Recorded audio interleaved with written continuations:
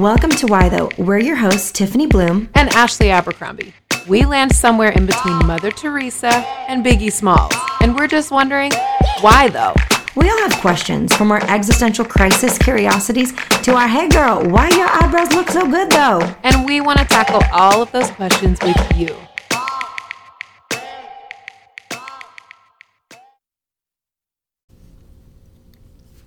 Welcome back to Why Though. We are thrilled to have you guys with us again this week, and we have a topic that is near and dear to our hearts and a question that we feel like is very, very important for us to be asking in our lives on a regular basis, because we don't know about you guys, but sometimes it can feel like, where is God though? Are you kidding? Like, what is happening in the world? What is happening in my life? And even if you don't have anything major going on, maybe there's nothing traumatic, maybe you're not dealing with a crisis, but sometimes in the midst of our ordinary life, it's like, really? And so we have this question that you need to be asking though, which is this: where do you see God right now? And so Tiffany and I want to talk about that, where we're seeing God in our lives. Yeah. This past week, we finished up a session of SIP. SIP is the Bible study that I lead here in the Seattle area. And one of the questions that was posed to us is this very one: where do you see God right now? And it was so eye-opening to hear people's answers of where they sensed the presence, movement, or power of God. And the gal who was sharing, she framed it as, we're about to head into Advent, and then comes Easter and Pentecost, but this long stretch kind of in the middle of our calendar year, in the church calendar, is called ordinary time. It's called ordinary time. That. There isn't a lot going on per se. There isn't there isn't a birth or a death or a resurrection, but there is ordinary time, and it's still sacred and holy. And no matter what your season, no matter how chaotic or how frustrating or how joyous, God is near. And sometimes it takes asking the question and verbally processing what you're going through and where you're at to really see where the Lord is at. And I'll go first, Ashley. I think, there's so many ways to take this, ways we see him in the world at large, way we see him in our life. There's a lot to it, but a few ways where I am seeing God right now. Number one, I would say in my relationship with my oldest son, he has got some learning challenges and some sensory challenges and some trauma-related challenges, and it's a lot sometimes. Yeah. And we had a particularly rough week last week. And then on Saturday night, I looked at him after a meltdown that was just exhausting for us both. And it's one of those things, if you have a situation in your life that is high need, whether that's a child, whether that's a job, whether that's fill in the blank, maybe it's a situation, whatever the case may be. Maybe it's yourself. Maybe it's yourself. I think just I've been there. The long suffering of exhaustion and wanting to make progress and wanting to move forward and feeling like you're just stuck in the mud can really sink your ship. And so this particular night, I looked at him after this meltdown that just left us both pretty worn out. And I said, what if we go on a date tomorrow? I said, what if we lean into each other and just celebrate each other? What if we spend some time, just the two of us? And he instantly replied with what he wanted to do, which was a bacon date. Let me tell you what a bacon date is, Ashley. Please explain. We go to the for Whole those Foods. of us with a drug history, that sounds very interesting. You are a funny girl, Abercrombie. You're a funny girl. A bacon date takes place at the Whole Foods. And at Whole Foods, bacon, just to buy a pack of bacon is what? I don't know, $6-7. But to go to the Hot Bar and buy bacon at breakfast, you can get like 12 strips for like $3 because it's by weight and they're so light. Oh, I love and that. So he is obsessed with bacon. So he always wants to go on bacon dates, and he just gets a pile of bacon. Now, don't at me with your like, hey, don't feed your kid bacon all the time. First of all, it's not all the time. Second of all, sometimes you just got to do bacon what you got to do. Bacon yeah, is that's right. So he It was so sweet, Ashley. He came prepared with questions to ask me, like, how's the book writing process going? Wow. What are you excited about? What's your favorite food right now? Has your favorite color changed? He came prepared and he asked them just like that. It was so sweet. And he loaded his plate with bacon and sausage and nothing else. No, ready for this? He mixed some pomegranates with some corn. And he said, I made a salad. Oh my gosh.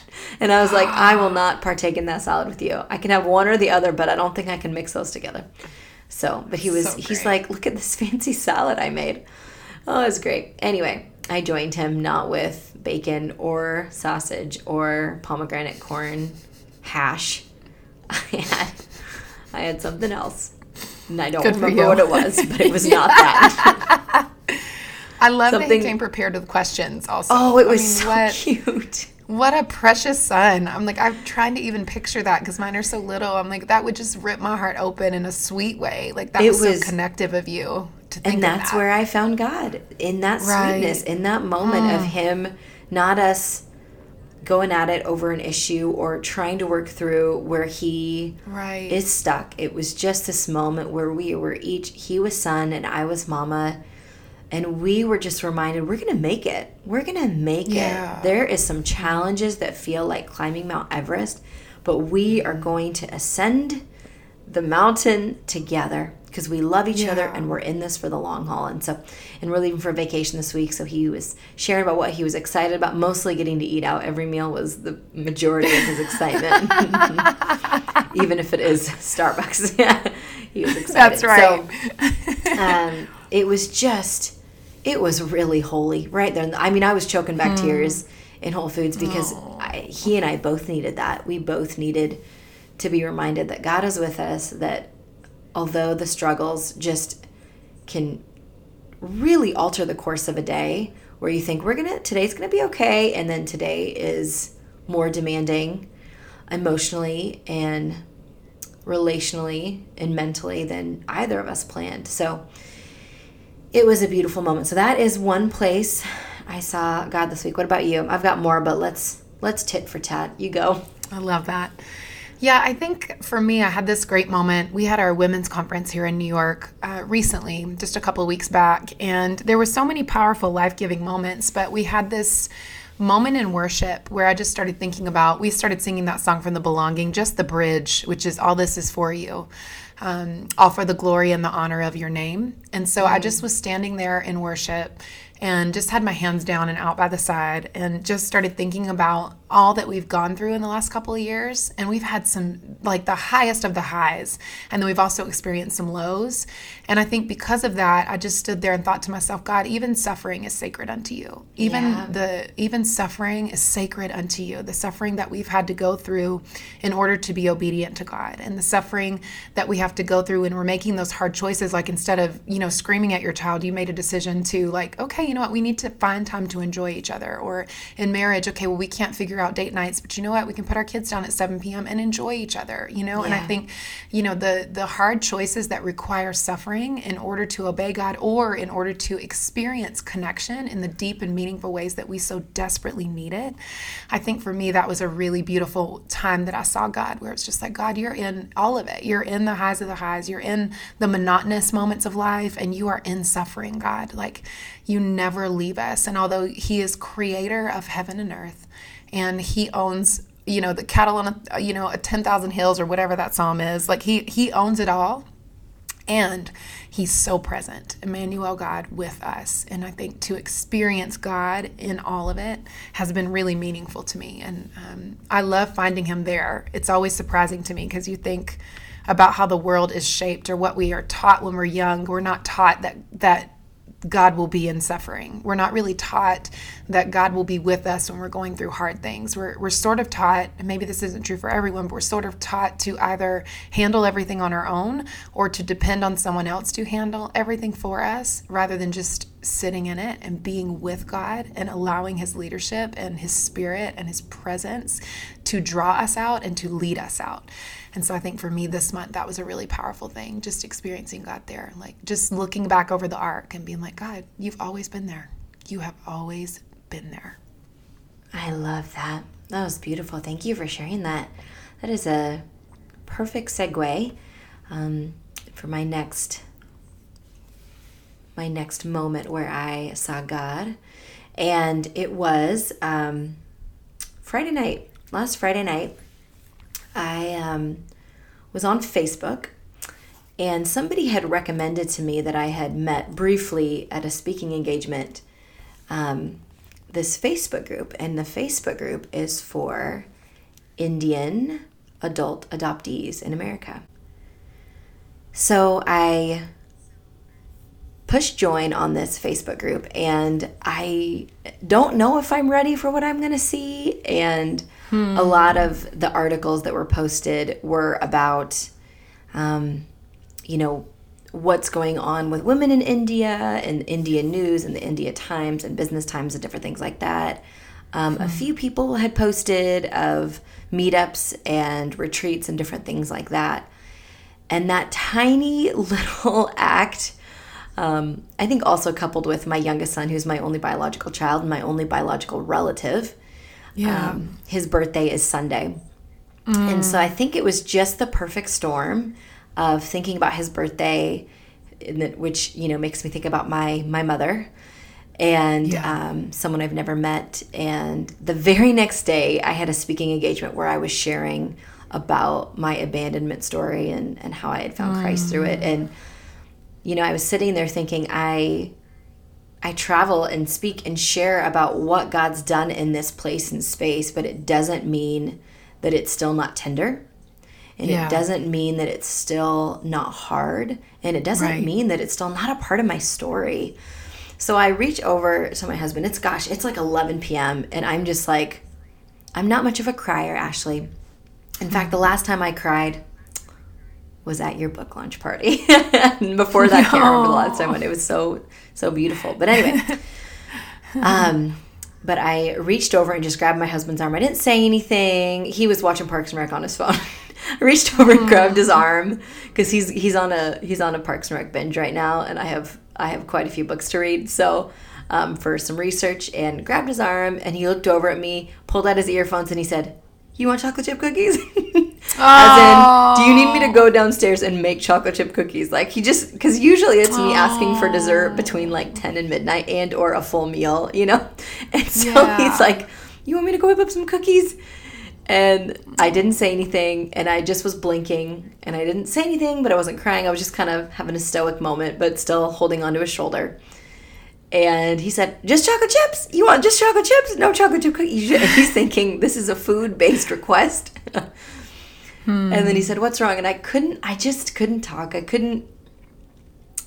just was holding this loss. And I think this idea that there's hundreds of others who are also grappling with this longstanding issue that they're going to take to the grave. This will always be a part of them, right? And so maybe it was also just seeing somebody else struggle with it. And so all these feelings. And of course, it's late at night. Who's in their right mind that late at night, right?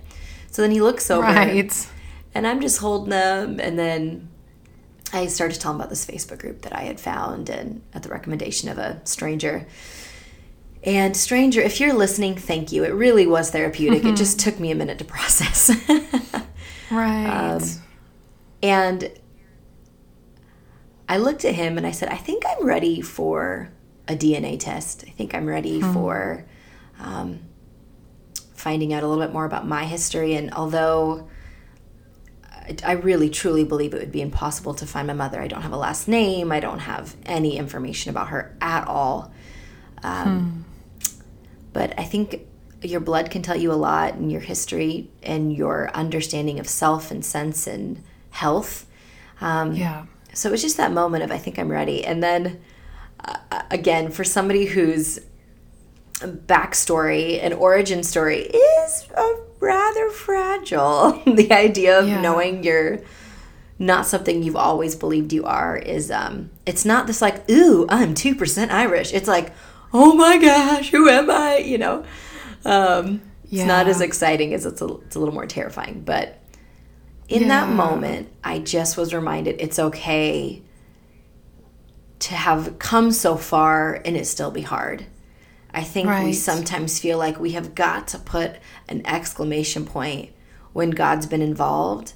And maybe it's a maybe there's just ... maybe there's Yeah. just still tender feelings, and that's okay, and that God was willing to hold those with me. So that night, as I was falling asleep, just started to pray and ask the Lord to hold it with me, to hold those.